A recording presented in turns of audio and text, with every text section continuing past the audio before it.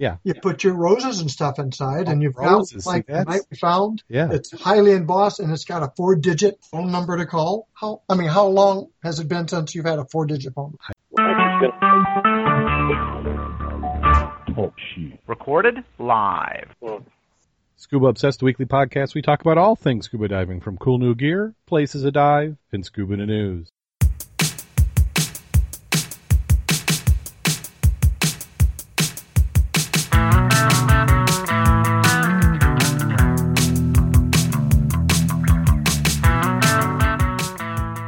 Scuba Obsessed episode 296, recorded live September 1st, 2016.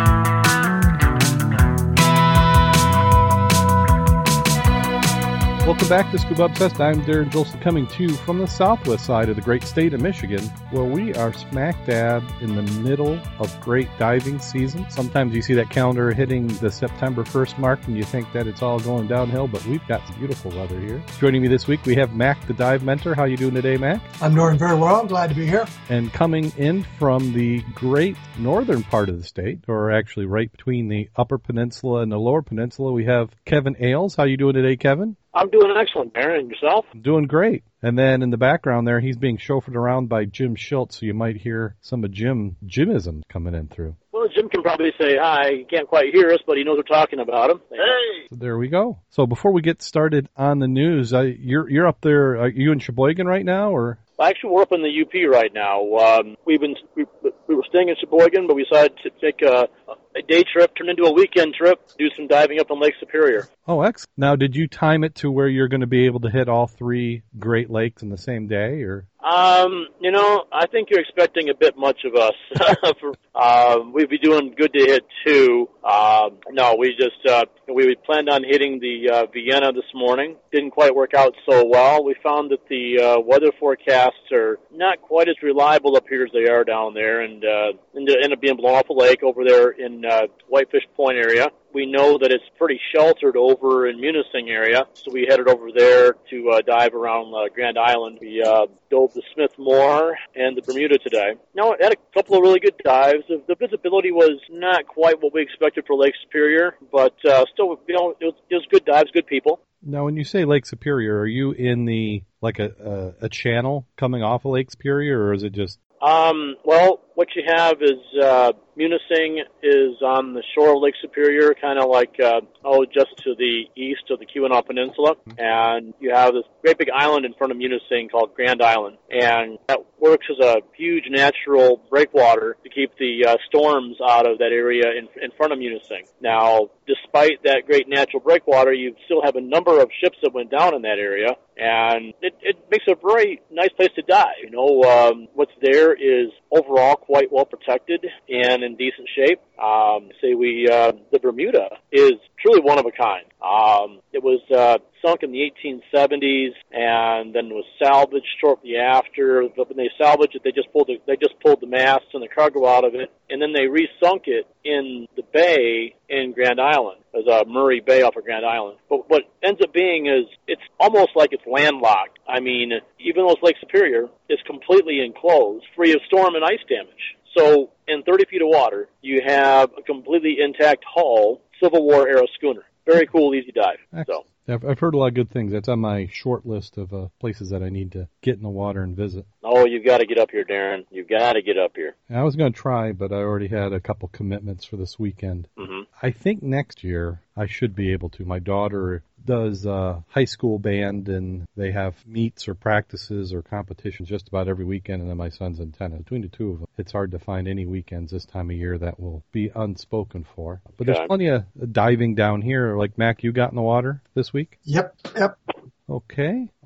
Let's see. We need to do a make good. We've got our Patreon supporters. So if you are enjoying the show at all, we encourage you to go to Patreon. So You can follow the links at our website, www.scubaobsessed.com. And those links will take you, there's some links there to Patreon, to the Scuba Obsessed page. And we are using that to help fund our program. We are a listener-supported program. Very little advertising money comes to us, mostly just through Google, which is remarkably small. It doesn't even cover a quarter of the hosting to host the website and the content. And last week we were so busy on time, we had our interview and it took up a lot of space, so we forgot to give a shout out to Vanessa and Scott. So special thank you to Vanessa Humyak and Scott Hulbert, who are our Patreon supporters, and we'll give them mention out at the end of the show due to their level of support that they're giving us on Patreon. We also kicking off something new this month. September, we're trying to hit that first goal, which is $300 a month, and that will enable us to upgrade the gear that many of us use, but most especially Mac, where Mac's the first one on our list. We'll be getting a new microphone and some other ancillary equipment for audio quality, so we'll be getting Mac set up, and we're getting there. We're got a good pace. I thank everybody who's donated the last couple months, and we thought we'd do something different in September, is that if you donate in September and it's at a high enough level, we have some gifts that you'll be able to select from. So if you've heard us talk about different things we find in the river, we put together some of the nicer examples of them, and we've got them for a Patreon donation. So what we've done is we've assigned a value. So an example here is we've got 3 Hutchie bottles, which Hutchie bottles, Matt, can you explain what a Hutchie is? Well, the Hutchie bottle is called such because of the stopper. It's a unique stopper arrangement on the bottle. The Hutchies that we're normally looking at here are all pre-1920s, and some of them are actually 1890s, 1890, 1995. They're very thick glass. Most of the ones we're going to be looking at will be embossed and have an intact stopper that goes with it. So the Hutchie, that's after Crocs, but before they did bottle tops? Correct. That's before the Crown Top. Crown Top. So Crown Top is like what we had in the 70s and before on top of glass soda bottles. Well, Crown Tops actually started in about 1932 with the automatic machines. But even some of the 1930s with the Crown Tops, you will get that are glass etched and embossed, like what we will also have available for people. They're still unique because you just don't find them anymore. So if you want to see, we've got 3 Hutchies up there, different examples, and they're all the same. What we're doing is we're assigning a Patreon value. So we've given them Patreon value of $60. So what that means is that in the course, if you make a donation that within 6 months accumulates to $60 in value, then you could select one of the Hutchies. What you need to do is when you go to Patreon, you could select the plan that we've got assigned that goes with them, or you could select another plan, lower or higher, as long as it gets that $60 in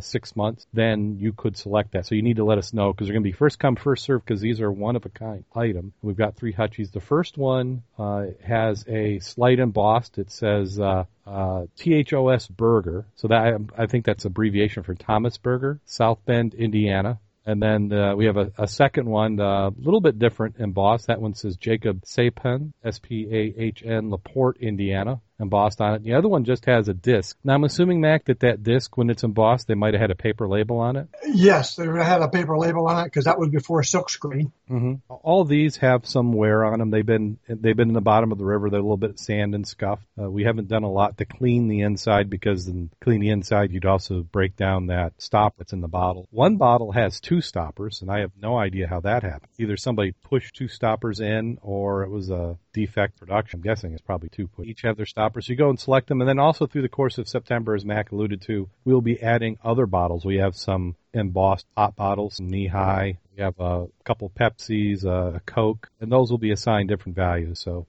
they're just our way of saying thanks when you donate. So we're hopefully going to get to that first milestone goal by the end of September, and we appreciate everybody's already donated. If you have already donated, you can apply those amounts that you've already given to the program and combine them with your current donations, and if they reach that $60 value, you could claim one of these. You just have to drop us a line and let us know that's your intent, and we'll start marking them off, first come, first serve. And we probably got a couple dozen bottles, so we'll be putting 4 or 5 up each week. So let's go ahead, jump right on into the news. Start up and follow. If you remember, we had is that Manalus shipwreck? Is that how we pronounce that? It's in Canadian waters. People are concerned that there's a little bit of oil being leaked, so they've got divers on it. The company out of Florida got $5 million to assess the wreck. Now, Mac, is that normal for a wreck like this for commercial divers? I wasn't with you guys when you were talking about this last week, so I'm taking a look at it here. Well, this is one last week we didn't get to a lot of news. This one's probably from about 3 or 4 weeks ago. This is the one where the people had reported that there was sheens of oil on the surface, and it seems like they've awarded a contract to a salvage company to analyze it. Do they say how deep it is? They don't, but I'm guessing by the light, it's got to be less than 100 feet. Well, yeah, but this is saltwater too, so... Oh, is this saltwater? This is the Manilus L shipwreck.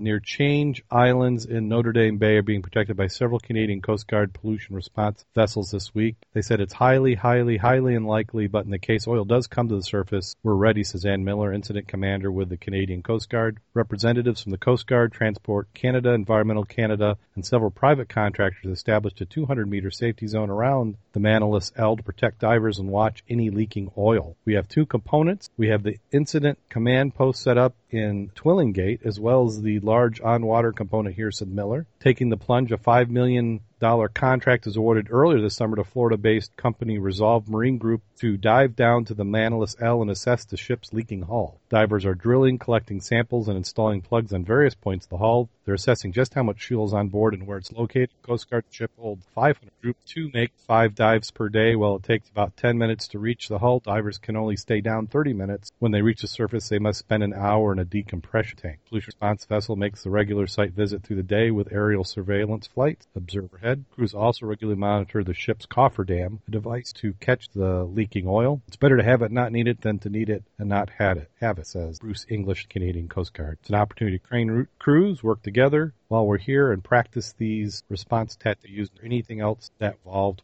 And looking at the photos, there's a photo and I also have a video. No. And it is very clear. I'm surprised. I was expecting it. I may be mixing this up with another wreck because I was thinking this was in Erie, but now I don't think it is. Yeah, I wish I could give you better geography here. I'm thinking it could be in Canada. It could be, salt. I'm thinking it's saltwater. That's the way with all these Change Islands and Notre Dame Bay. Quick Google of them. Yeah, well, we're trying to work on getting our running lights working properly here on the trailer. We're having some, it's all part of diving. Yeah, diving, a boat, all that stuff. It all goes together. So Change Islands, I'm on the website, Newfoundland and Labrador. So this isn't saltwater, Notre Dame Bay. I'm still trying to figure out how deep they are. If you can only work a half hour and you got an hour deco. Is that just being safe? I'm just looking at how bright that is, unless they really color corrected it. Of course, if it is that clear, maybe it is. So maybe it's deeper. Yeah, I was thinking the same thing, but I didn't know if they just did the deco as a safety, because an hour is really not a lot. They're certainly not saturating. Well, I don't know. An hour of deco is substantial. If we're talking a half an hour bottom time, I'm not a tech diver. I don't have the charts measured, known in my head, but if they're talking an hour of deco, that's substantial depth for half an hour bottom time. Yeah, Dave's in the chat room, Dave Toneman, and he says it's a North Atlantic area. I think I must be mixing this up with another article, something else. There's a video there, so if you watch the video, you can see. And the video does not make these divers look graceful. So I'm thinking that somebody lost a bet and they edited it, and then they just said, "Hey, I'm gonna make it look. Don't know what you're doing." Well, I know they're trying to salvage that 462 tons of bunker fuel and 60 tons of diesel. Because it looks like, and you can see in a couple of the photos and in the video, that they've got plugs. So it looks like there's either holes already there and they've plugged them up, or they're drilling a hole and placing a plug in it, just trying to figure out where how the oil's positioned in the vessel. Well, they've also got a cofferdam around it. Yeah, I like they said, I guess they're just doing it to make sure that they're overly protective. And then we have an article out of Macclesfield. Taking this as a UK town name. Divers are making a splash with a weight loss challenge. Members of the East Cheshire Subaquatics Club plan to lose more than 20 stones between them. A group of scuba divers swapping their fins and trainers for charity weight loss challenge. The 13-member team from East Cheshire Subaquatic Club on Bank Street in, it says Macclesfield, Maccles Field, aimed to lose a combined 130 kilograms over 3 months, around the same weight as a female bull shark or 17 scuba diving weight belts. Well, they're not factoring in my weight belt. Among them are 72-year-old Pressbury granddad of 5, Dave Sear, new mom Gemma Jones, 35, from Canucksford, and Chelmsford Scout Group leader Joe Ad's Head 51. Group will raise £4,000 for a new club dive boat and donate the rest to the Royal National Lifeboat Institute. They've already raised £1,500 and shed 15 kilograms with the help of DW sports fitness trainer Ben Morris. The club will hold a public weigh-in and a small annual ball in October. Well, a stone is 14 pounds. Or about what most people eat during lunch. 14 pounds? It may cost you 14 pounds, but I don't think they're going to get by weight. I get those mixed. Yeah, stones. It doesn't make it sound like you're losing a lot when you break it up. That's quite a bit. That's an interesting idea for a fundraiser. It's something that's beneficial. We all need good condition diving. If you go to their crowdfunding page, justgiving.com, see that some funds coming in there. They must have money coming in a different way because here it's only showing them 90 pounds on that website. 57 days ago. We have scuba divers discover human bones in a voodoo ritual off the Spanish coast. A group of scuba divers set off to explore the waters in eastern Spain, where they are likely expecting to see a few fish, but they end up making an unexpected discovery: human bones and other items believed to be left over from a voodoo-type ritual. The divers from a local dive center made the first discovery on Saturday, where they spotted what appeared to be a human skeleton wrapped in a sheet with items used in Santeria, a religion popular in Cuba which combines Christianity with West African cult practices. Such practices often involve animal sacrifice. We were doing a course in the area of Rico Plana, behind the rock, and saw basically we thought was a garbage bag. I went down for it, and as I approached, I saw a knotted sheet. I opened it up a little and saw a doll. I went up and gave it to the boss and continued diving, said Christian instructor at the La Bessette Diving Center, according to El Paris. After revealing the discovery, several diving teams from the Guardia Civil went underwater, explored the same area in the night dive, and that's when they stumbled upon a second package which contained what appeared to be human bones and items used in a Santeria, which I'm sure I'm mispronouncing that as well. Police have so far identified a bowl of feather, leaves, twigs, with names scratched onto them, as well as dolls, the local reported. The third package was found by scuba divers in the same area on Monday, but has not yet been retrieved from the water. A forensic examination. The first package suggests humans' bones had been buried in the earth between 30 and 40 years before being dug up and recently thrown into the sea. They are investigating whether the skeleton may have been removed from a cemetery and used in a ritual. They've been called in experts in the religion to assess. Dario informed newspaper reporter. 3 packages were found in the Mediterranean Sea near a large rock stand at the end of the seaside town of Calpe. The rock is a popular site for people to spread ashes of their deceased loved ones. So you never know what you're going to find. That little bag might not be exactly what you think it is. That's the excitement of especially river diving, is what might you find. Yes, and I think I've heard stories of other human remains being found before. Yes, you have. And while you're down there cleaning up, you can do what this other family does, and they've sponsored a Stockton Lake cleanup. Dave and Patty Camp have seen it all during their cleanup dives at Stockton Lake. They're members of the Kansas City Frogmen Dive Club, whose members will be scouring the bottom and moving trash and debris from a public swimming area during the 20th annual Stockton Lake cleanup on September 10th. While divers clean up beneath the waves, dozens of other volunteers will help rid the shore of trash and debris. Stockton Lake is a pretty blue color, but it's not quite like diving the Bahamas, the camps note. We really don't have any visibility, maybe 6 inches to 2 feet, Patty Camp said. When you pull something off from the bottom, there's a huge puff of silt. It's fascinating what you find, though sometimes it's pretty gross. Used diapers fall into the gross category, but camps have also pulled out old clothing, barbed wire, tires, sunglasses, money, fishing poles, lures, and occasional cell phone from the lake. We dove on a boat ramp one year where we found a car engine distributor, spark plugs, and a 6-pack of beer that was unopened, Dave Camp said. There was also before pull tabs were outlawed. The bottom shimmered with pull tabs people had taught. The goal of dives is to make sure that make the lake safer and cleaner for swimmers and shoreline users, but there's also a safety aspect, both fish and wildlife and divers. During one cleanup, I got tangled in so much old fishing line I had to be cut out, according to Dave Camp. And I'm the one who cut him out, said Patty Camp. The annual cleanup is a joint effort by the U.S. Army Corps of Engineers, Missouri Stream Team, National Public Lands Day, and the Kansas City Frogmen Dive Club, along with numerous local volunteer groups. The event will begin at 8 a.m. on September 10th. Lunch and prize will be provided noon to volunteers following the event. So that's a good program. It's nice to see people getting out there and clean up. Now, we have our own ecological dive coming up. I think, Mac, when's that one? That one is...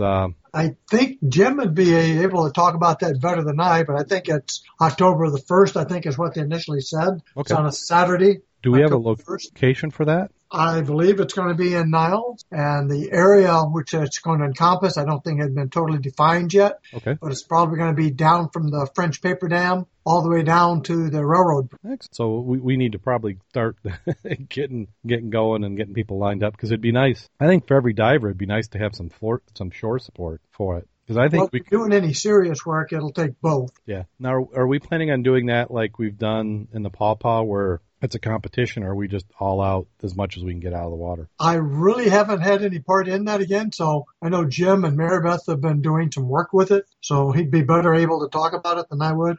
Yeah, if they come back on, we'll bug them a little bit later. Then we have the Burmese government is encouraging the population to save Japanese World War II shipwrecks. Or I said Burmese, it's Borneo. Professional Association of Diving Instructor Ernest Teo is saying an SOS to state governments put a stop to unlawful salvaging of 3 Japanese World War II shipwrecks located 13 nautical miles southeast of Santubong, the Santubong. They're considered living museums. He's appealing to members of the public to assist the government in ensuring that there are 3 historic sites not to be further exploited by unscrupulous individuals for quick gain. According to him, one of the 3 wrecks, called the Sag Girl, was completely destroyed sometime last March by illegal metal salvage. Of the remaining 2 wrecks, the Katori Maru has been damaged, and only the Emu, also Roche, left intact. He claimed that there are 3 shipwrecks that have been recognized as the best wrecks in the whole country, and thus he hoped that all possible efforts would be made to safeguard these sites for future generations. The wreck could be considered our living museums, as these ships were made before World War II. Besides their historical heritage, it's also vital to keep them, as well as our priceless treasures, intact to attract tourists. That's a pretty hefty salvage operation. If you see the photos in the post, those aren't small wrecks. You have to have some pretty serious gear, I would think, to salvage one of these. I would think so. You can clamshell them or bring them up. But again, I disagree with this aspect of it, so I'm not the one to talk on that one. Those ships have been down there for how many years? Well, I can understand if you know as well as I do, they're great to dive on, right, but they're not going to stay there forever. They're going to deteriorate. They're going to be totally encrusted. They're not going to look like ships in 100 years or so.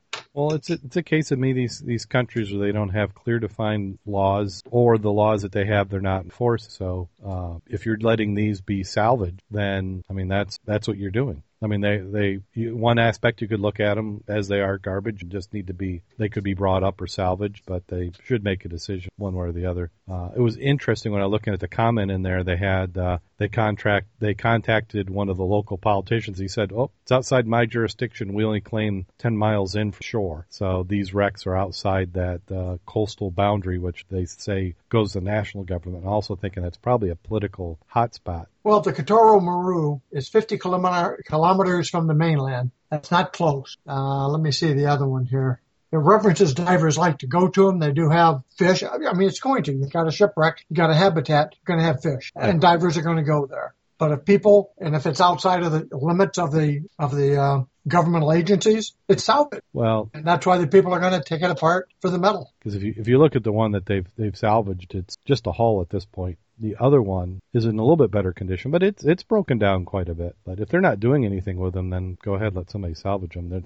But it's like we say, how do you protect them from the elements? And that's what's going to destroy them. But if you have to look at what is going to be linked. If what's the bigger value that you're going to get? Are you going to get more value out of the tourism that you could bring people and do the diving, or are you going to get more value out of the scrap metal from the wrecks being down there? Well, true. I mean, that's his aspect, I believe, Teo said diving at these sites is a high-end tourism product that only bring in big bucks to the state. It's always a matter of what can I make the most money at? It's not because it's good for you, good for me. It's because the state can make a buck out of it. And he happens to be going to make a buck out of it, too, because he'll take dive groups out to it, so he's making money off of it. Yeah, and that's his incentive. Right. Then we have an article, Deep Sea Ecosystem Still Under Threat Despite UN Protection. This is an article from the New Scientist. And what kind of protection are they offering? Well, what they're doing is they're saying that there's been a lot of awareness and programs put in place. Psoriasis is just something that I have. Is that me or is that you? So what? Did you hear that? What? Well, the ad monsters. coming in and invading. The UN General Assembly is meeting in New York to assess progress at implementing resolutions passed since 2004 to stop deep-sea fishing fleets for damaging seafloor ecosystem. The UN resolutions were intended to protect the high seas, vast swath of oceans that fall outside of national control, and to be implemented by international fishery organizations. But while some progress has been made, a new study finds that many rich ecosystems in the seabed are still under threat from trawling. Vast areas of the ocean remain unprotected, said Matthew Giani, one of the study's authors, based on the Deep Sea Conservation Coalition, a Dutch-based NGO set up in 2004 by Greenpeace, WWF, and others to monitor progress in the UN resolution. The Coastal Report finds that while some progress has been made, there are still vast areas that aren't getting protection they deserve. It said unprotected coral among the richest places in the world for cold water corals, the south or southwest Rockall Bank and southern Hatton Bank of the Atlantic Ocean west of Scotland, yet they remain unprotected despite recommendations from scientists at the International Council for the Exploration. Further south, Josephine Seamount between Madeira and Portugal is a marine protected area. It is a highly incident rate of rare, previously unknown species as well as commercial fish, according to an atlas prepared by the Marine Conservation Institute, but dispute over whether it's within Portugal's waters means it remains unpoliced, says Giani. Scientist advisors for Northwest Atlantic Fishery Organization says more than a third of the sponges and corals and almost two-thirds of sea pens remain at risk from bottom trawlers in the Great Banks, Flemish Cap, two important fishing grounds outside of Canadian waters because organization continues to allow fishing there. Only about 6% of their national waters of the Grand Bank and Flemish Cap, shallower than 2,000 meters depth, have been closed to bottom fishing. There's no better place in the South Atlantic under European Union regulation. EU fleets no longer trawl most of the Patagonian shelf off Argentina, another rich fishing ground, but other nations that fish this are yet to follow suit. The Southwest Pacific New Zealand fishers continue to catch orange roughy and other fish from the Louisville Ridge, a long-change undersea mountains, rich biodiversity, including rare bioluminescent bamboo coral, and recently found by the Malcolm Clark New Zealand National Institute of Water and Atmospheric. So what they're talking about, and the reason why this article got published is that they're trying to lobby before the UN meets, which based on when this article is, that meeting's already happened. But what they're showing is these bottom trawlers, which are big, almost like bulldozer blades that are dragged along the bottom, and then they have nets above them, and they're doing bottom fishing. So that's what they're getting at. I mean, it's a challenge that you have to. I don't know if there's a remedy for. It's all based on demand, and there's plenty of demand because there's people who are hungry who want fish, and there's people who want to do it inexpensively, and this is about the cheapest way you can do it. Well, as soon as we reduce the population of the world to about 1 billion, we won't have the issue. It's true. Anytime I see Greenpeace or WWF, I don't get too concerned, but that's just me. That's the World Wildlife Fund, by the way. Yeah, World Wildlife Fund. The ones that sued the World Wrestling Federation because they thought people might get them confused.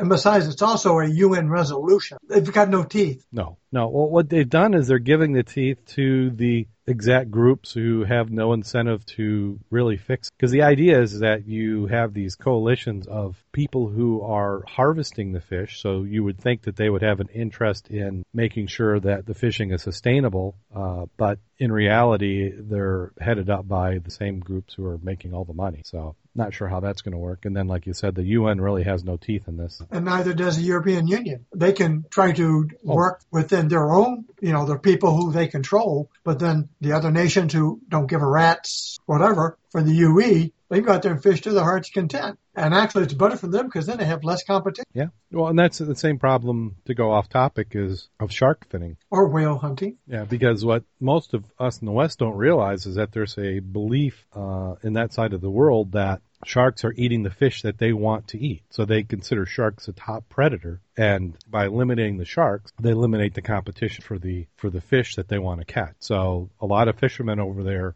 encourage shark finning for that particular reason.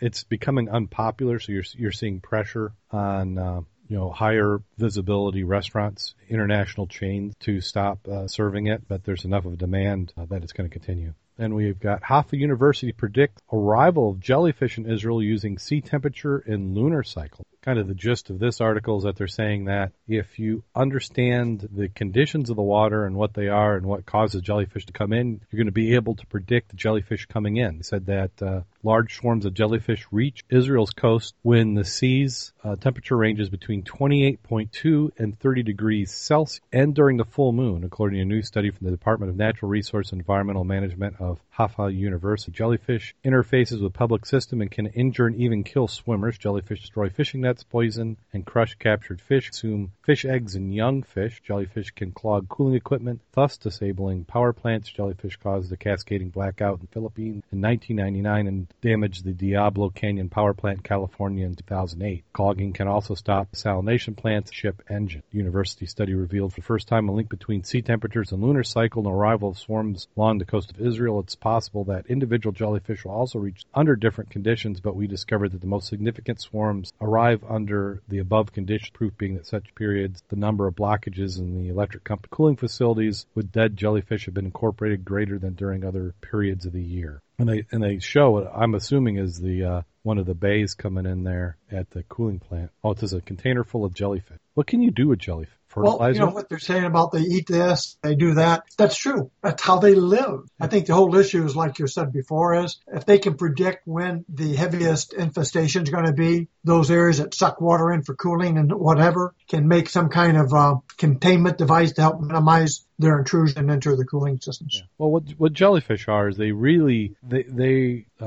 almost like an algae bloom. There's certain conditions for when they spawn and produce that happen, and when they do, it's huge swarms of them, say of huge amounts. You're going to have coastal conditions like they've identified here with the lunar and water temperatures, but you also have currents that are coming indicating when they would be in there. And it's just something that you've got to get used to and deal with. We had an article a couple years back about somebody who had developed a machine that would take care of the jellyfish. I think take care is the polite way of saying it. It would run them through kind of a grinder or a sucker collector. But what would you do with them? Would you just use them? Would you then use them as fertilizer? Sounds like it. Yeah, because here they're saying that they can predict it, but they're not, and they say all the problems. But okay, now you predict it. What are you going to do? You're going to put out fishing nets and collect them up? Well, did you know that large coastal jellyfish only live 2 to 6 months, from which they grow from 1 millimeter to 2 to many centimeters in diameter? Yeah, I wasn't aware of how long they live. I was just looking at the lifespan. Isn't there something that eats them? They don't say in this article. Well, let's see. Other species of jellyfish are the most common and important jellyfish predator. The other ones include tuna, shark, swordfish, sea turtles, and one species of Pacific salmon. There you go. Not all bad.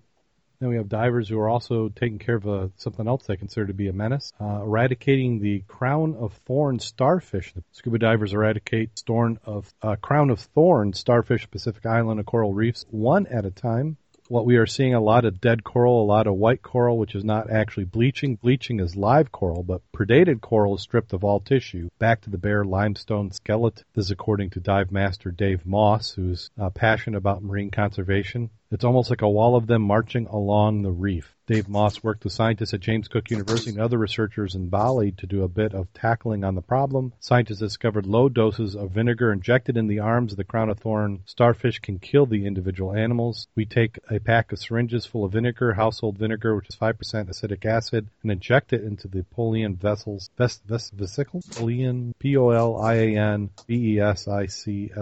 vesicles, across the sea star, which distribute the water through the hydrovascular system of the animal and kills it. Within 24 to 48 hours, the sea star should have died and it won't have impact on the environment around it. Then fish can eat. So what we do is we hope to do is remove as many of the crown of thorns as we can, but also leave them there. We're hoping that other fish will use them as a food source. We won't need to continue this action. So is that like training them to eat them? Mr. Moss said they were seeing positive results and hoped that over time slow-growing corals would recover. But he conceded killing individual starfish is not going to save a coral reef, especially the high water temperature associated with climate change. A loss of crown of thorns predators due to overfishing and poor water quality were resulting in bigger numbers of them. Coral bleaching and crown of thorns starfish damage may look similar, but Mr. Moss said they were different, which we covered at the beginning, repeating themselves. It says historically the number of recorded crown of thorn starfish plagues and reefs have recovered, but the frequency is increasing and regeneration is slow. I don't have much experience with it, but I have seen articles where they talk about clearing them. I'd seen that there's a while there where they were actually collecting them, but it seems like the last couple of years they've come across doing these injections. Well, there's a species of pufferfish and 2 triggerfish have been observed to feed on the crown of thorns. The Triton's trumpet is a known predator of the starfish range. The small painted shrimp is also a general predator of starfish. So it sounds almost like the problem you're having with our particular type of fish there in Florida and all those areas? Yeah, a little bit. It does sound a little reminiscent of lionfish issue. I mean, you've had them, they've been there, but now they're overextending themselves in certain areas because they don't have any predators. And the other aspect is what? The water warming has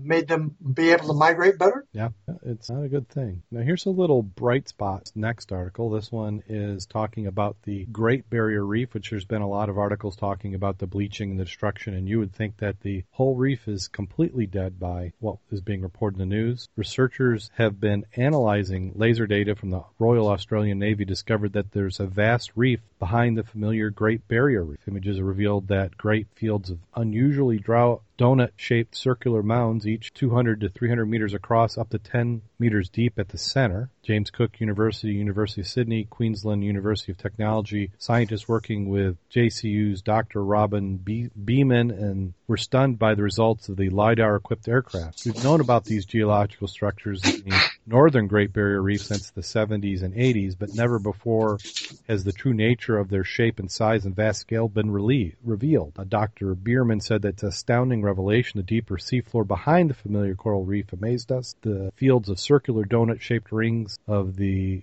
Halimeda bioherms, a large reef-like geological structures formed by the growth of Halimeda, a common green algae composed of living calcified segments. These form small limestone flakes on death, looking much like white cornflake. Over time, these flakes build up in the large reef-like mounds or bioherms. Queensland's University of Technology, Marty McNeil, and lead author of the new research paper, said their extent is vast. We've now mapped over 6,000 square kilometers. So what this is showing us is how some of these structures that probably the reef itself is built on are formed out of other creatures doing similar activity. So a little good news there. Did you skip one, by the way? Did I? The colorful reef off Tasmania?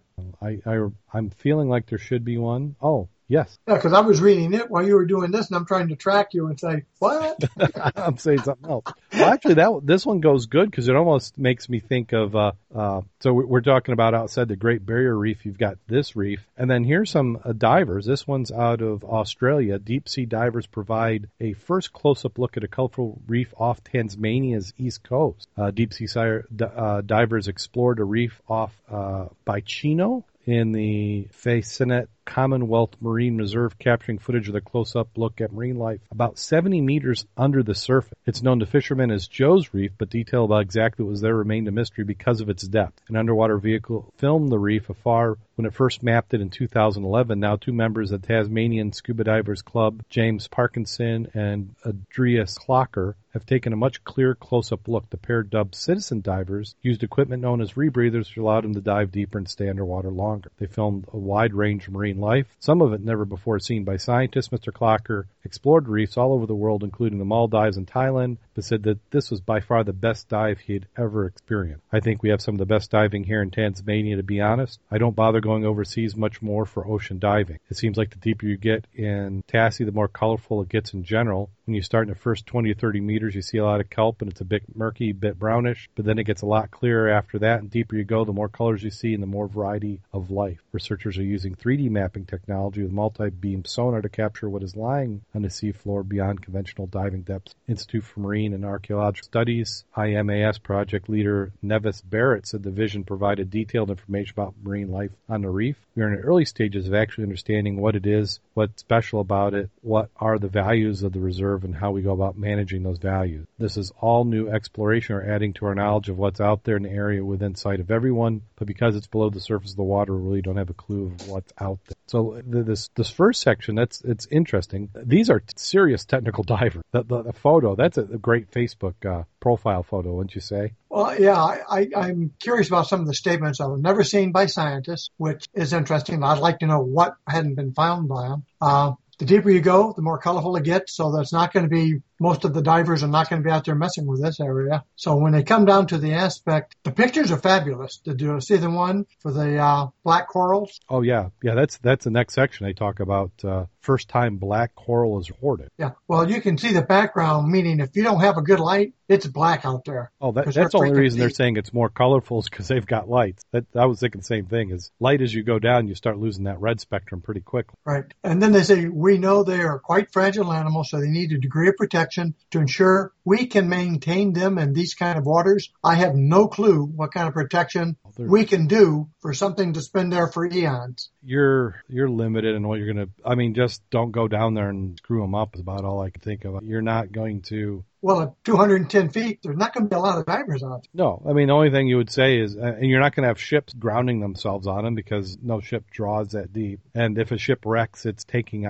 even the largest aircraft carrier, if it sank there, isn't going to be taking up that much of the bottom. And they've been there for eons because it said here, we know for a fact these guys can live for many hundreds, if not, in fact, thousands of years. So they've been here before us, and they're going to be here long after. The only thing would be is if they were shallower and it was something where you had a lot of tourists touching and breaking them off, but it's such an investment. People who are going to have the gear, they're talking about rebreathers, and they're not just rebreathers, but you have to have enough volume of air and stage bottles to go down there. So you have significant investment. You could buy a car or you could buy the equipment these guys have. Yeah. Plus, how far offshore are they to get to these places? I don't think they quite say. I was looking at the map and I can't tell distances on it. Yeah, they're showing Borneo, not Borneo. I won't keep when I say Borneo. Bicheno, Bicheno. Yeah. I will say, if nothing else, the pictures alone are worth looking at on this one. It's another great article. And these articles, thanks to Jim Billing, who's been maintaining our website, he will have those posted probably sometime. He's usually ready before I've got the show edited. That's how quick he is at it. But you'll have the show notes and you can follow along. Dave's been in the chat room. Thank you to Dave for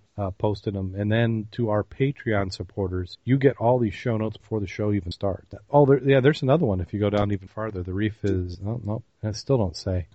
Yeah, but I love that photo, that black coral. That is amazing. Yep. Beautiful. Yeah, Dave says he has friends who go there and brag about the Scuba Tech says he's surprised how colorful is the dark environment. Either it's to the point where they haven't had to mask their true colors to blend in because nothing can see the color, or it's a case that it's trying to attract something because of color, so it has to be extreme for it to even be noticed by. Right, well, I think that's where that bioluminescence comes into play. Oh, bioluminescence. I love it when you see where you have people doing a night dive, and they run their hands through the water, and just by moving their hand through the water, it causes it all to luminesce. It's another thing we don't have in freshwater that I'm aware of. I haven't seen, even near South Haven or Bridgman, you don't have bioluminescence. And then we have an article about how you can explore a World War II shipwreck without getting wet. And I think the answer is either have hundreds of thousands, if not millions of dollars in budget and equipment, or look over somebody's shoulder who does. So this is an article from the Christian Science Monitor talking about the exploration vessel Nautilus, which was broadcasting live from the USS Independent, which was the aircraft carrier that was scuttled off the coast of San Francisco 65 years ago. Bob Ballard, who is running the project, dove to the wreckage of USS Independence, a World War II era aircraft carrier that had participated in nuclear weapons tests, and you just sent me a link. So this one is the Sanctuaries. Oh, that's another beautiful photo. Well, this is on the aircraft carrier before and after, what it looked like before, and then what the ship looks like on the bottom right now. If you go and look at the in our photos of the week section, we also have the Daily Mail's article where they had printed a ton of photos. Let me send that to you. It's also in our show note. I mean, when you talk 2,600 feet, the only way you're going to see it was a long cable or a submersible. Yeah, that's beyond your typical drop cam. Yeah, I don't think my GoPro would work down there. Well, the tough thing, and we had an article coming up where they talk about somebody doing a drop cam. You have to have patience and be pretty much right on target. Well, I like the article on it because it talks about having been used in nuclear explosion testing, and they're saying checking it out now. It's 99% of its of its original radioactivity that it had. 99% of it's already gone. Well, it's kind of interesting. You because you worked in the industry, me because my dad also worked into it. I tend not to be super worked up over radiation. If it's radioactive, yeah, you might not want to play with it. But when you look at the type of radioactivity that's on here, it's really low level at this point in time. I got to get back to the original article, but there's trying to see what type of cesium I think they tell us. But it had a fairly short half-life. It didn't say what radioactive material it was exposed to. It just gave that its half-life was every 7 years. Oh, so after 65 years, that's quite a few cycles, and that's why it's lost it. And I don't know if that was alpha, beta. I can't believe you're going to have any gamma from any of that. I wouldn't think so at this. Plus, the other thing about radioactivity is that water is an excellent shielder for it, which is why nuclear plants use it. And spent fuel pools is that water does a good job of absorbing the radioactivity. Yep, that's absolutely true. I've dove in the spent fuel pit like that before, and it's interesting how close I can get to it, that if it were on the surface, you'd have been dead. Oh, yeah. So it's if you don't know how to deal with radioactivity, it's something that you don't want to play with. It's worth being cautious on it, but it is something that's something that can be managed. Professor Vetter said that neither the submersible or team was ever any danger of contamination because water is an excellent radiation shield. Underwater radiation only extends several inches from contaminated material, and the unmanned research submarine stayed at least 100 feet away from the wreck. And it's kind of like when you get because you've got the radioactivity, so it's going out 2 inches, but the particles aren't like jumping. The particles have rested within the ship, and that's what's contaminated. And if you don't get within that 2 inch, then you're not going to absorb radiation and have the problem. And what happens in the human bodies is we absorb the radiation in thyroid, and that usually where we problem. I tried to figure that out. Cobalt-60 has a half-life of a little over 5 years, so I'm not quite sure that what had 7 they were talking about. And I've seen them. There was a few different things. So kind of a little backstory about this wreck is that it was used in 2 nuclear explosions. What they were trying to do is determine what the effects would be. And at the time, the military certainly didn't understand the impact and had misjudged several things about tests. I think they were hoping that it would prove less lethal than it was and more survivable. And they ended up crapping up a whole lot of vessels and people who were involved in the test. 90 vessels were assembled as a target fleet in the Bikini Atoll tests that were in 1946, and that's why diving, the Bikini Atoll is excellent diving because you've got all the ships that they sunk there. And then this particular one was transported back to Pearl Harbor in San Francisco for study. And then later it was sunk near the Farallon Islands on the 26th of January, 1951, loaded with 55-gallon drums of low-level radioactive waste. And then this year they were able to relocate where it was sunk. What's interesting is I was reading through the comments, and I've gone through quite a few articles, and they said there's no documentation saying that there was waste loaded onto the vessel. So it's just been commonly assumed and said that there was waste on there. Now, I wonder if that information is coming from people who actually worked on it. I would assume that if you worked on that vessel, you stored your result waste in drums probably on the vessel. So when they sank it, it went with it. Well, it's kind of like the nuclear plant. When you have, your scrubs and other gear. Yeah, anti-seize. Yeah, that's usually where they end up is in a drum and they get processed to a facility. Right, because that's low waste. Right. So that would make sense that low waste. But when you read these articles, you think that they just, this is a ship brimming with barrel. At one point, they came across some aircraft and it sounded like they were surprised. But then when I read through the footnotes, some people were kind of upset because they said, yeah, we knew they were there. Because they were there as part of the test. That they would put items on the shipwrecks when they during the bombing, so they could see what the result was. But some beautiful, beautiful photos. And like you said, it's not like we're going to be able to get down there and do some diving at this. Quite a few sponges and sea life that's come onto them. The chat room saying that parts of the Detroit River glow. Wouldn't surprise me. I don't even know where to go with that. But a nice collection of those. And again, those will be in a show notes. And then, if you don't have the budget of Dr. Ballard, you can do what this person did. And they're doing a drop cam, and they did that in Tahoe Lake. So what he would do is he took a GoPro. Looks like he modified a housing, and then he would drop it down the water. So he'd get on a boat. So he'd ask people to take him out in a boat for his GoPro, and he would take the camera, and at some points he would go down a quarter of a mile, see what lied on the bottom. People had talked quite a bit about all sorts of theories about what's down there, but he's been slowly, as he can get access, dropping the camera down. He can't watch the camera live while it's on the bottom, but when he gets it back up, he pops it into his laptop, and then he can watch what's on it. Well, I talk about time consuming. Yeah. Hey, I mean, what else are you going to do? You get out in the boat, The tough thing is, are you anchoring at that depth, or are you just trying do you use a trolling motor to keep from drifting? Or do you maybe tie a buoy onto it and then come back for it later? Because that to me would be the challenge. Well, if you didn't have a line all the way to the bottom, it would drift too. Well, that's what I'm saying, is that he has a line because he's able to reel it back up. It's not an ROV. He's just doing a drop camera. The lake is 22 miles long and 12 miles wide. Says it's always exciting because every time we do it, everything's new. I like the part where they said we found a large fish while videotaping at 1,100 feet. Said it looked remarkably shark-like, but it was probably a large lake trout. Well, then they had the, after reviewing the image, researchers from UC Davis noted the fish swam like a shark-like motion, and some of the visible fins and mouth shape resembled a bull shark, the researcher noted, would not be able to survive in Tahoe's cold water. The researchers concluded most likely it was a large lake trout, and the image may be distorted by the angle, light, and water. So we think.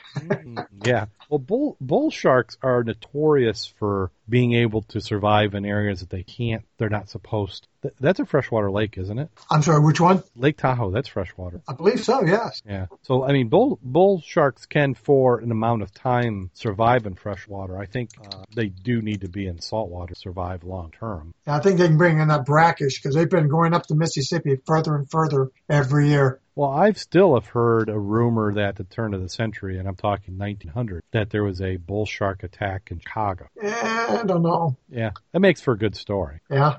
I definitely think there are species in life at the bottom of Tahoe that we don't know about. Pat said he hopes to ultimately answer that and many other questions of what lies below the. Did you know it's the second deepest lake in the United States and the 10th deepest in the world? It doesn't seem possible when you think of it. I mean, Lake Tahoe. Well, it says snow, rain, and streams fill the southern and lowest part of the basin, forming the ancestral Lake Tahoe. See, and that's the same thing with some of those other lakes where they were discovering trees and stuff. They say that just because of where they are. I'm doing the Google Earth thing. Well, they said maximum depth is 1,645 feet. So really what it is, it's a valley that filled with water. So if no place for water to not go on. 40 to 50 degree Fahrenheit water surface temperature, but can warm to 65 to 70 during August, and below 600 feet, constant 39 degree Fahrenheit. It does also say that the water clarity has been reduced over the years. It used to be 100 feet in the late 60s. It's now 70 feet. Stop and did I pooping lose in the you? lake. Oh, say again? I said stop pooping in the lake. That's what it is. It's all the runoff from people's yards, fertilizer and things that build up. Yeah, get these humans off this planet, man. They go back to really nice being, you know. Now, how's this for, I didn't know that you could even do this. It's a luxury safari in South Africa. And for divers, I wouldn't have guessed, other than gold seems to be something that's always going around, but the activity is scuba diving for diamonds. Cape Town's Ellerman House Hotel launches the first ever diamond safari in partnership with Benguela Diamonds. The world's first R215,000 Ellerman House exclusive jewelry hunting trip replaces traditional game drive with exhilarating entry-level dive. So that is 11,400 pounds is what they're charging for this trip. The Diamond Safari begins at Ellerman's house, where guests will be collected in a chauffeured limousine and transferred to a private terminal at Cape Town International Airport. The VIP treatment continues on board a private chartered flight, Swiss-designed Pilatus PC-12 jet or a King Air 200 aircraft to Port Nolloth in the West Coast. After breakfast at a luxurious villa on the coast of Port Nolloth and McDougall's Bay, guests will, with a current PADI open water one certificate, have the option to join the Benguela dive masters to work their magic underwater. Non-divers can remain on the boat to wait for the divers to return to the surface with precious seabed gravel, which will then be jiggled to separate heavier gemstones such as garnets, olivines, and diamonds from the gravel using a vibrating pan system. Back at the villa, guests can enjoy a gourmet lunch on a terrace cooked by a private chef before it's time to sort through the gemstones, the day's treasure, with an expert from the sorting team. Guests will have the opportunity to learn about grading diamonds and to select a rough diamond to be cut, polished, and sent to jewelry at the studio and Stellenbosch. Mining your own diamonds gives us a very exclusive niche in the market where traceability has become extremely important. Not only certifies the origin of our diamonds, but it is also a guarantee of fair working conditions in our concession. Back at Cape Town, guests can raise a toast to their catch a carrot with the signature Dom Perignon experience, champagne and culinary pairing experience exclusive to the hotel. The safari will be available from the 1st of September, today, and is strictly dependent on prevailing weather conditions. Available for maximum 6 guests. Trip costs £11,400 and includes road transfers, return airfare, and a private jet, and all food and beverages, including the Dom Perignon experience. Price remains the same regardless of 2, 4, or 6 guests travel together. Note that the price excludes the cost of any diamonds purchased. Also excludes the cost of designing and manufacturing the jewelry. Nightly rates at the Ellerman House start from £305. So I was thinking that's per person, but they're making it sound like that's 6 guests. Or maybe it is per person. I just don't care how many come. Well, according to the grouping, you can expect to pay roughly $10,500 for a 1-carat round brilliant diamond cut, including VAT, if you process what you have done there. Right. And it's to date, the largest stone found in the area was an 80-carat rough diamond. Once cut, the gem was roughly 16 carats. But typically, coming out with a 1-carat stone is more realistic. In the chat room, 95% of the stones in the area are gem quality. In the chat room, they're saying you find the stone, you pay for the trip. I think they're saying you find it that's theirs. You're not. They're not letting you keep it. I get the other way. I understand you get to keep it, but if you have it processed, they do the processing. Oh, well, now see, other than diamonds, I sound like a humbug, but diamonds are such a bad investment. Well, diamonds are controlled pretty well, and that's why their value stays at one item. Well, but the value is only for De Beers and jewelry stores who have bought them. As soon as you buy them, go buy a diamond for $5,000 and try and sell it for anything more than half. Absolutely. But, they're pretty and people like them, so that's fine. I mean, it's decoration. It's like anything. How much is makeup? Anything else beside it? And here, it's experience. I mean, it'd be kind of fun. And you can actually dive for diamonds in other places, except they're not as safe nor accessible. This looks like they're doing a hooker rig. They show the photo in the article. Can't be too deep. No, didn't look deep in that photo, but, holes can go down. Well, sure got a lot of weight on him, though. You see that close-up picture of that? Oh, I don't see you're not kidding. On that. Yeah, look at the weights on that guy. That's not a NAUI class or whatever they said certification. No. That guy is not dressed for that. Not to mention, I don't see a lifeline on him. Or fins. Well, he's working on the bottom. I don't need fins if I'm on the bottom, but how the hell is he going to get back up? I don't see something to pull him up with. Yeah, I agree. I'm guessing it must not be super deep, out there in 20, 30 feet. In fact, if you look at the shoreline, doesn't that look like a quarry? Sort of does, doesn't it? Yeah, like this was a quarry that flooded, and they're just diving now instead of pumping out the quarry. They probably it was originally a diamond quarry, because diamonds I'm trying to remember what they call that, because it was a lot of times it was a kimberlite or something like that. And it's a type of material that is known to have lots of diamonds. Diamonds are carbon under a lot of pressure and heat, and they tend to be around volcanic activity. Well, looking at that picture and looking at his rig, would you jump in the water with that? I don't, but I watch a lot of those shows, and I won't do the stuff that they do. I just don't think that they realize what they're doing, because you speak about other shows. Bering Sea Gold. They just started up the new season of it. Yeah. Oh, and I watch those guys. I'm like, how are you guys not dead? Have you seen some of those fund-me's for those groups? No. Oh, you ought to look into some of that. Some of that's quite interesting, of what they're offering you for how much money you want to spend. So I can go fund me and I can be in the show? Yes, but you're talking significant funding for being in the show. 21 days, live aboard the blah, blah, blah, and you're talking up to $250,000. Bering. I keep typing Berrien because that's the county we live in. I can't stop typing it. Bering, just put that in there, gold. Bering. Yep. I keep wanting to say Berrien. Berien's gold. The series started in 2012, continuing on.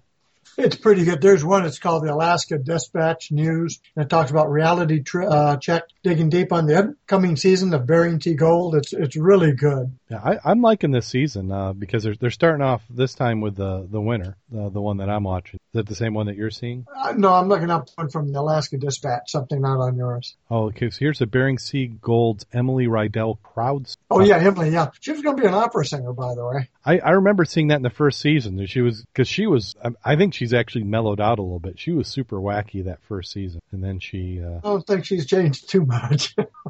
You see her dad? Holy mackerel.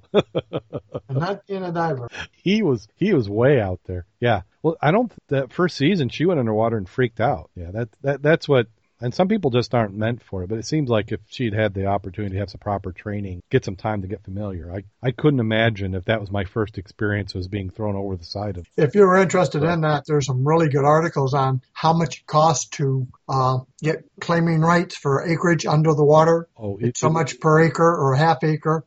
It exists for like 5 years. You have to renew. It's really interesting. Yeah, I'm fascinated by it, but it's like that's just I don't want to have to deal with it. I would go. I'd love to go up there and try. I would love to go up there, but I don't want to have to manage all that stuff. Manage what stuff? Oh, you mean the paperwork? All the paperwork, and to me, you do it for fun. And Yeah, you're not going to make any money. No. I think you got to go into it not realizing you're going to make money. It's like, how much can I afford to lose? Well, it's like the one guy said, "Well, I've only lost $250,000, but I think I could recover it next year." Excuse me, I don't have $250,000. I could lose to come back next. Well, is that one? There's one guy who's a pilot for a vessel. So I think he's like when your cargo carrier goes in the port, he's the guy who drives it in, and I think that they get paid rather well. Merle or one of those guys. But we're a little bit off track. Anybody wants to invite us up just for a week or something? Yeah. Hey, I'll pay my own way. It's all about cross promotion. We'll mention your dredge, and we go up there, we'll dive. We'll show you how it's done.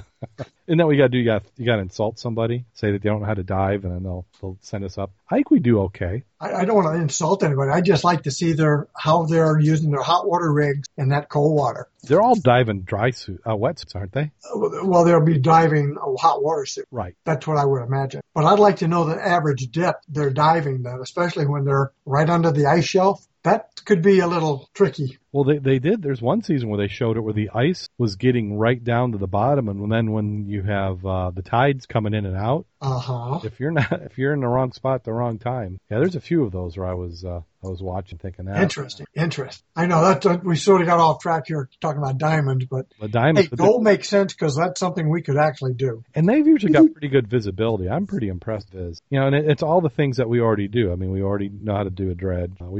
Cold water, who cares? Visibility, well, that's even better. The one thing I'm always puzzled by is how deep are they? I know there was one spot where they were actually getting the bend. I can't remember last season, the season. I never saw it where everybody got the bends. Well, it wasn't officially diagnosed, but they were diving at about 70 feet of water, and they weren't diving with a computer keeping track of time. And they were thinking that a couple of the guys were acting a little funny, and that was kind of the speculation on the show, is that they had the bends. I don't know. It's reality TV, so they cut things together to make it interesting for a plot. And also, here's for some searching, they got the Antikythera shipwreck expedition is starting up again. I don't know if the time of year or what determines it, but it seemed like in the spring they were doing it. The second phase of the 2016 expedition on the first century shipwreck has started. It actually started today. Machines are being set up at this moment, said Simosa. While the return to the Antikythera official website announced that members of the expedition are arriving on the island from various parts of the world to continue the search. The first phase of the excavation by the Greek underwater activities Euphoric and the Woods Hole Oceanographic Institute in the U.S. is conducted from May 22nd till June 11th, recovering a number of new finds. These included a bronze spear, piece of marble statue, entire left hand, a bronze encased leg, piece of wooden furniture, glass vases, bowls, millefori brown glass, amphora, cups, jugs, gold rings. Archaeologists have additionally discovered elements of the ship itself, such as nails of various sizes, resins, lead sheeting, lead pipes, and lead weight of about 100 kilos, among other finds. There's also convincing evidence of a second shipwreck on the site, including lead piping from a different diameter from the first, nails, tiles, amphora, and other vessels of a different type. The expedition is taking place under the aegis of the president of Hellenic Republic, Prokopius Polakopoulos, with the participation of archaeologists from Greece and abroad. So we should be seeing some articles coming up again. Did you ever read the beginning of that? How that started? Sponge divers? Yeah, they found it in 1900. Yeah. And they put a diver down, and it was at 45 meters. And when he came back up, he got down, then he was saying, hey, pull me up like now. So they brought him up, and he was saying he didn't want to go down there because the seafloor was littered with rotting corpses and horses. And the people thought, well, God, he's got raptured really bad. So his boss went back down, came back to the surface and said, he's right. And he also came up holding a bronze statue. So there was still rotting horses in 1900? Rotting might have been a weird word, because if you're down there thousands, you're not going to be rotting per se. No. And then they did salvage efforts through 1901 at that time. Mm-hmm. And in 1902, the Minister of Education, was studying those the artifact, and that's where the government sort of got involved in everything. But they've been diving this now, what? Yeah. It's 1900, so that's 16 years. Yeah, Jacques Cousteau went back down and, he redid some diving on the site. Right. Well, they had that hiatus actually from 1902 to 1953, and that's when Jacques Cousteau went. So very interesting. Makes all our shipwrecks look new. They all are. As a side note, when we were diving tonight, afterwards we went out and discussed our dives, and Rob pulled out a small little coin he wanted to show us. That's maybe like big as your thumbnail, and it's almost 2,000 years old. The coin. Rob's also a metal detectorist, and he won that coin, but he said the value of the coin in England was about $6. If I had something 2,000 years old, I would hope it's worth more than $5. Well, I think it's because it was the equivalent of a probably a penny or a nickel in whatever time's age it was. But to have something in your pocket that's 2,000 years old, but you hold so it and you think of who held this just before they lost it. Well, to me, I like that value. I mean, how many hands has it touched? How long has it gone? How much bought? And what king has got the little crown emblem on it? That's why I dive. You might find something that outstanding. Doesn't have to have a lot of value. It's just who had it? How'd they lose it? Why'd they lose it? We got a couple more articles, and then we'll get on to next week's dives. I don't know how I'm going to cut this one down. This is going to be another long one. But this next article, which I wanted to make sure that we got to, especially since we have divers up in Lake Superior, not here, but they discovered a century-old steam train. The find was located in 235 feet of water. The train, they had a good idea where it was because it went off the rails in 1910 after hitting boulders. The engine had been lost since the crash, but was rediscovered this July. They hoped to bring it up. They had hoped to bring it up, but it's too badly decayed. Canadian Pacific Railway locomotive number 694 was laying beneath 235 feet of fresh water, short distance from Marathon, Ontario for 106 years. The doomed locomotive was found by a team of shipwreck hunters. And they said that was Wednesday. It had been founded in July, and they just announced it in August. Some nice photos of it. You know, when people say they're going to bring something up, things like this, usually when they break rather horribly. Do you see the picture of that boat they used for that? No. You got your 4 pictures going down, then you'll have the picture of the red boat. Found the boat using remote control vehicles. Boat. Oh, wait. This is below. God, these ads. Would you like to have that or what? Crazy. Oh, wouldn't you love to have that? That little red boat? Yeah. That's a nice one. That's about the size. That's one. That'd be like my first. It meets my requirements. Maybe I'll book. That's got nice. It's got like a little cabin on it. It's got the side plank. Yeah. The article here is pretty good, except it misquoted itself. It said the train was rolling along the tracks June 19th, 2010. It's like, oops, maybe not. Maybe that was a ghost train's been going. Yeah. Anyway, that boat is great. That train picture is wonderful. Makes you wonder where the bell is. Ah, yes. Yeah, that's in Canada, so you never know what their rules are up there. Not too many guys are going to be playing around there at 235 in that cold water either. Well, they went down to take the photo, so you would think you'd get that all lined up in advance. Probably a museum would be willing to take the bell, wouldn't you think? Museum might like that one.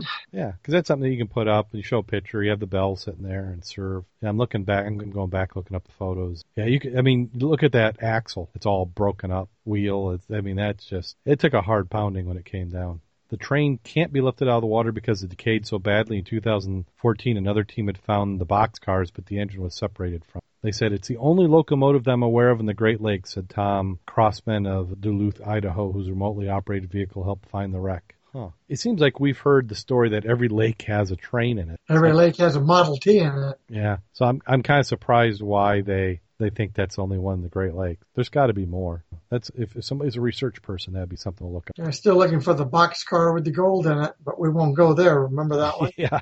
Oh, that'll be in an article here soon enough.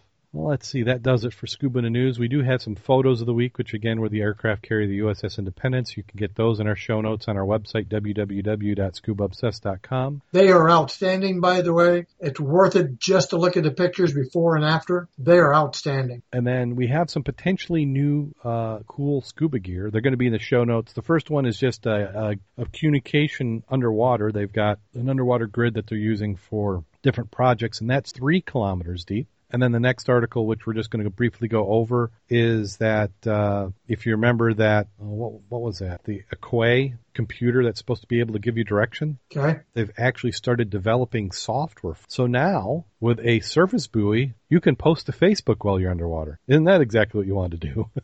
Oh, yeah, I'm going to run out and do that right now. Yeah. He says...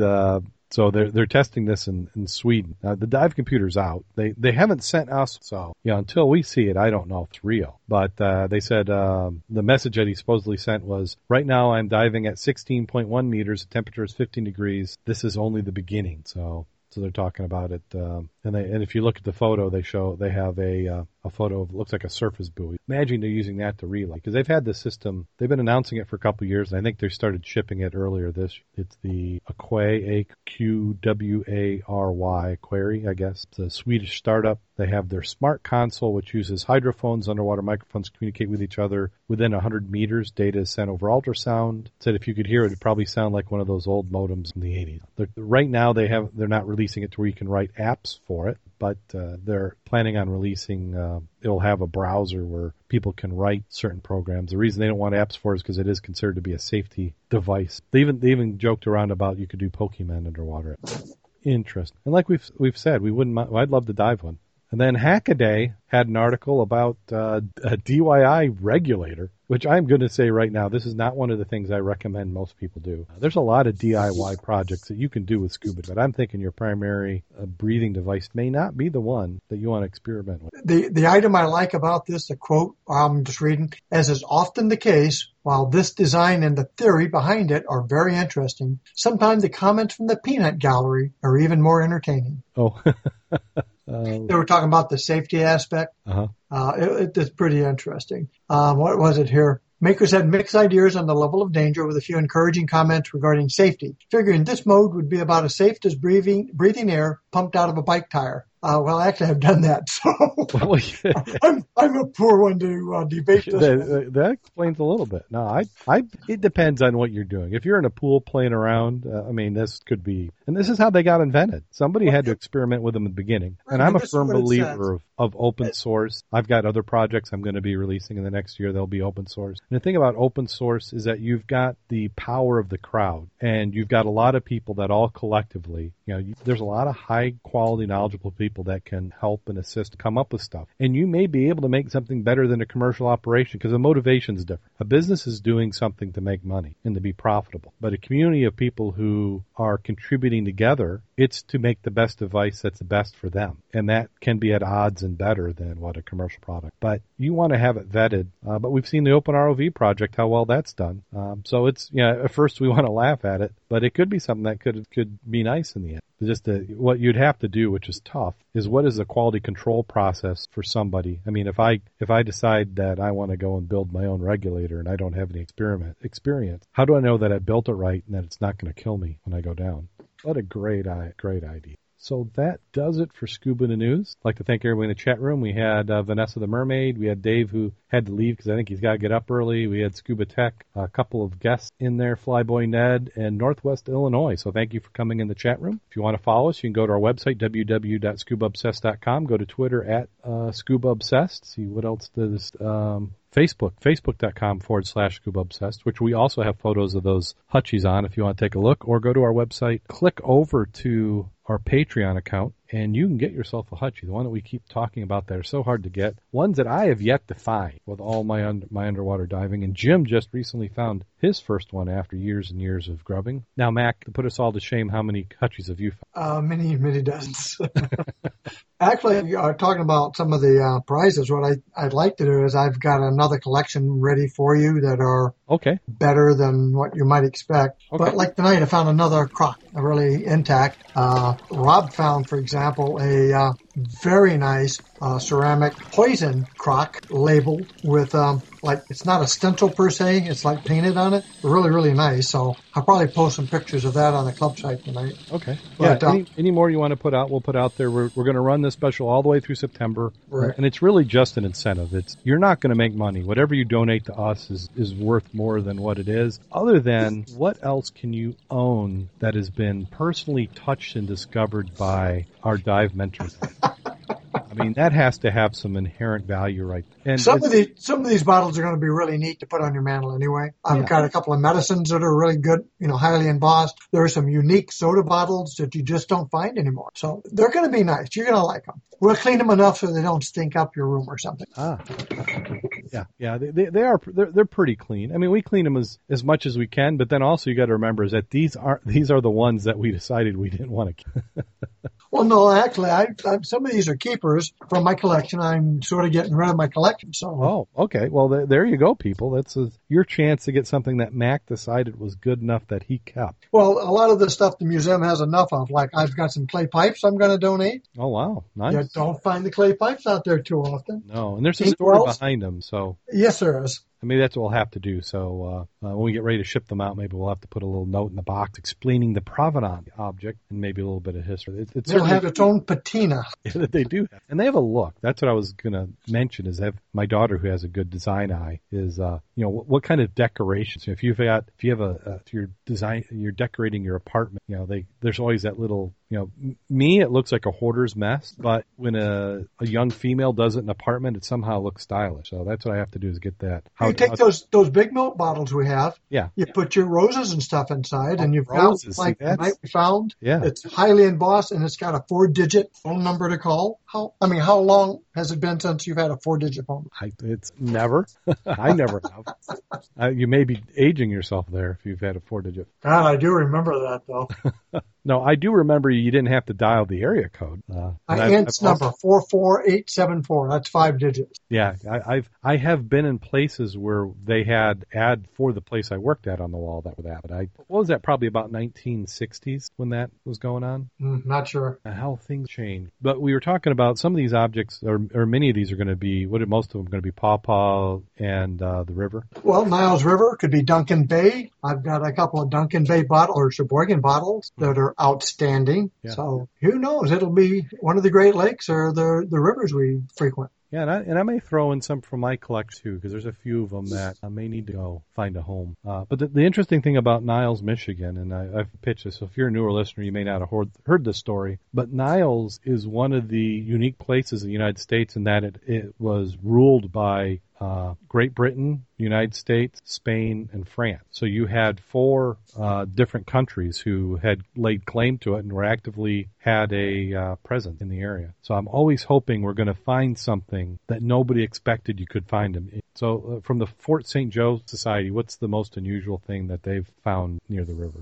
They've found some coins that were older than they had anticipated finding. Obviously, it was an old coin when the guy lost it back in the 1600s. Right. Yeah, because if you had a coin that had been circulating a while, and that just happened to be when you lost it. Right. Yeah. Unfortunately, our histories only go back to about 1650 in this area. So you're not going to find something much older than 1650 unless somebody actually brought something from another country, which is what happens sometimes. Yeah. Vanessa in the chat room is asking how the hutchie actually worked. How the what? How a hutchie worked. The hutchie bottle. Yeah. How it works, because you have to stop her. Oh, the old days, and it's a wives' tale, but we always use it, is you've heard the term soda pop. Mm-hmm. Well, what they do is they take the hutchie bottle, you put your soda in it, or your flavoring, then you add your seltzer water, your soda water, and then you shake it, and what that top does then, the pressure makes the top come up and seal it. So, and it's got a little wire loop that'll be up. So when you're ready to drink it, you take your hand and you slam it down on the top. And when it does that, you're going to hear this pop. And that's where they say, hey, that's where the term soda pop came from.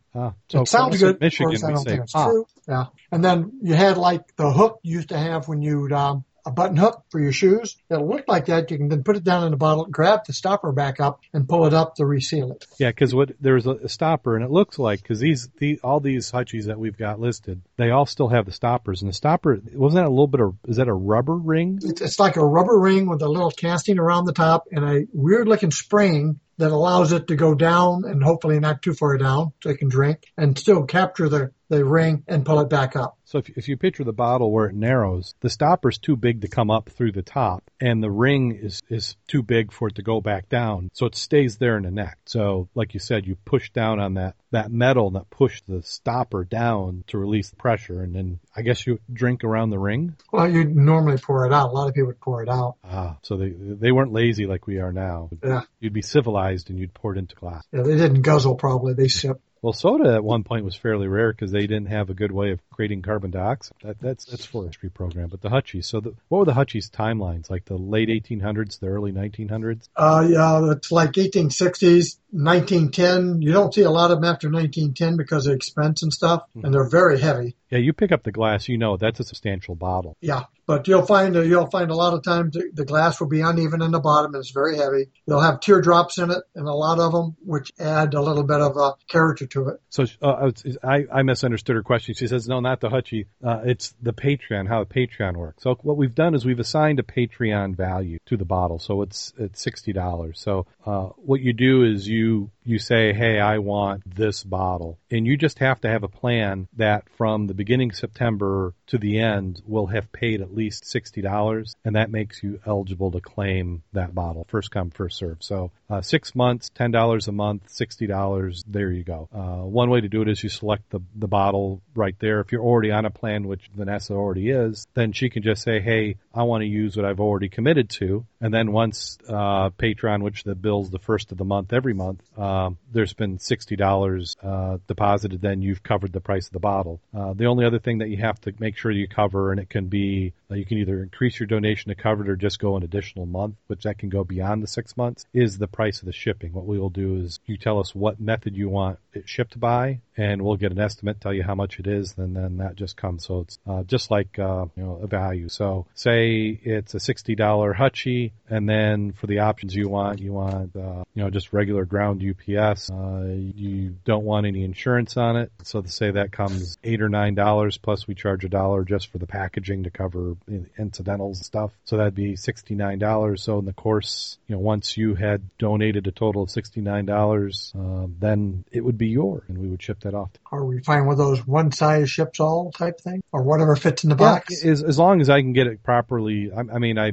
want it to not get damaged, but yeah, I think if it fits, it ships. That's a possibility. It's whatever shipping option. We're not going to do the $20 and we're making money on shipping. This is a thank you gift for people who donate. So Vanessa, you just say which bottle you want. We've each of them has a number. We've got the 3 Hutchies, 001, 002, 003. As people claim them, then we'll mark those off that they've been claimed, and you get the next. So Vanessa, just let me know which one you want, and we'll reserve that for you, because you certainly your level of donation would be able to have one. I tell you what, Vanessa, since she's the first one, wasn't she? Yeah, she was one of our first donations, I believe, was Vanessa. I tell you what, I'm gonna let's make arrangements to get her address. We're gonna send her a clay pipe. Oh, so yeah, okay, yeah, we can do that too. Make sure I get that, and we'll package this up. We'll get her out something that's really special. Yeah, and so Vanessa, and in fact, I'll just cover the shipping for Vanessa. Nice. We're going to go ahead and, being the first one, she just tells us which of those Hutchies she wants. We'll throw a clay pipe and we'll get that off to you. We know you're good for it, so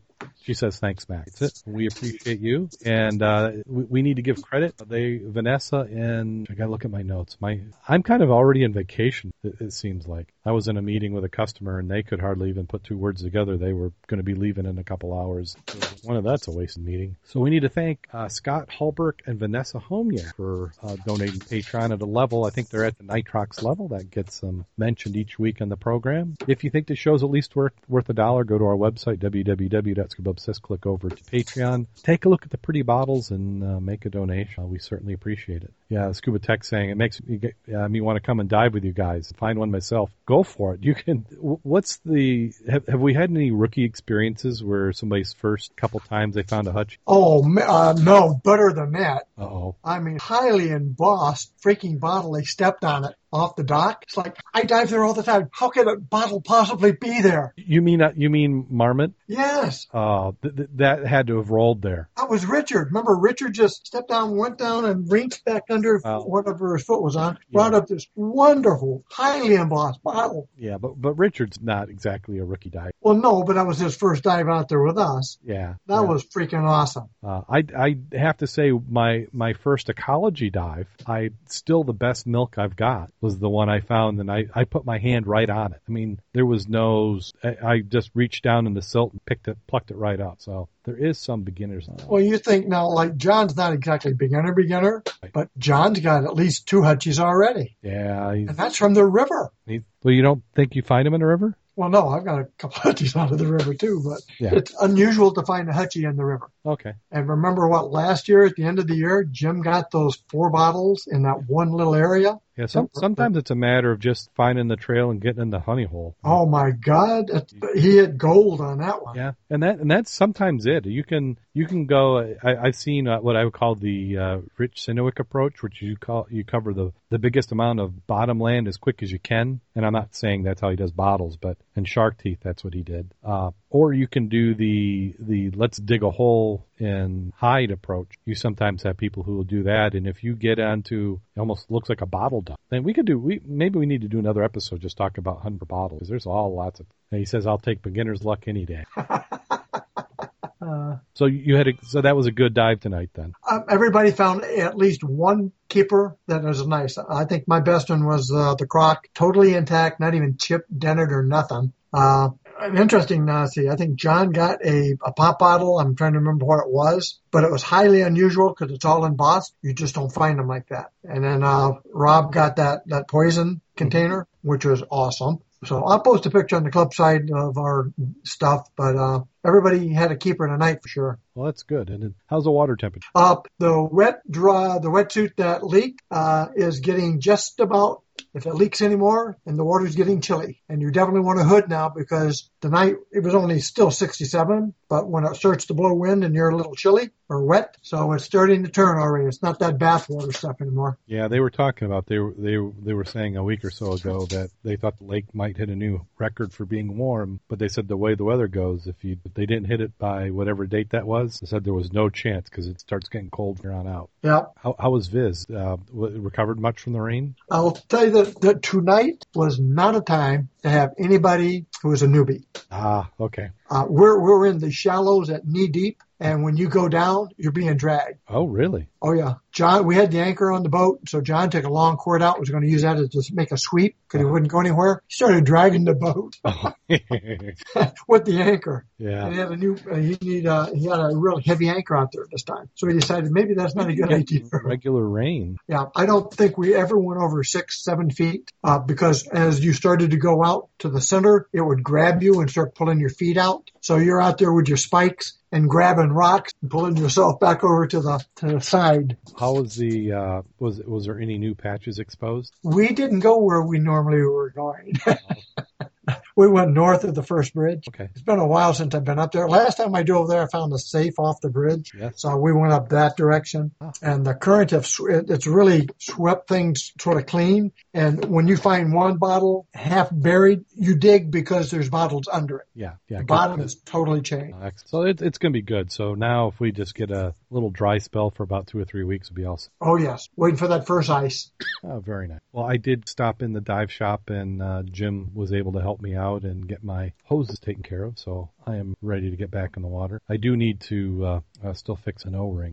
And then when they get back from up north, which might not be next Thursday, but the following Thursday, that we'll be able to hear about their Sheboygan ex, Kevin and Jim, who started the show. That's where they're at. I wish them best of luck on their diving as they move around. I know. What I hope they do is say what wreck they were on, how old is the wreck, how deep was it, how was the visibility, what was the temperature, and what was the best thing they liked about it. Yeah, I agree. Well, they certainly appreciate it, and you can see them on the Mud Club, on mudclub.scubaobsessed.com. When it might take them a week to get back before we can pull the information out, but we'll get stuff posted. And then when we have a dive club meeting next? The next dive club meeting? Yeah. I do believe that's the 20th, the third Tuesday of the month. So I'm ready. I'm coming out of. You'd think summer would be fun, but it's like being thrown in a blender summer. It's been an active week. I've had flying this week, jumping this week, diving this week. I'll be in Wisconsin Saturday. Oh, is that the fair already? The Ren Fair, that's the end of the season. So I want to go and take pictures of the good-looking young ladies. Yes. I really enjoy that time. Those amazing pictures. We appreciate it. So are you ready for that time of the show? Ever ready. So here we go. A Pharaoh to Arms is a Ernest Hemingway novel about an American soldier in Italy during World War I. He falls in love with a nurse in the hospital, decides to go AWOL, and rows all night with her in a boat from Italy to Switzerland to evade authorities. His girlfriend is still sitting in the stern of the boat when he's rowing in the middle, and at one point says, "Kath, I love you." She says, "Pardon?" He said, "I said I love you." She still didn't hear him, so he removes the oar from the lock, moves to the stern, resumes steering the boat from that position, and said, again, "I love you." She said, "I love you too, but why are you standing there sculling when you do much better rowing where you were?" He said, "You are undoubtedly right. I just sculled to say I love you."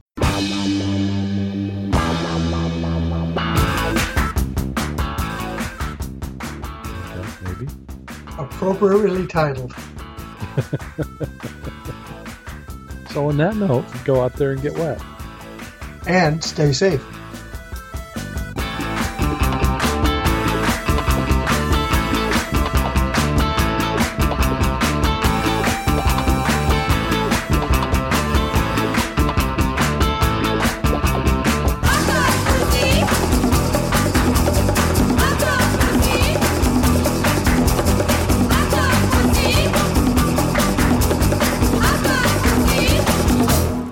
Call recording has been completed. Yeah, crickets, I think that's appropriate.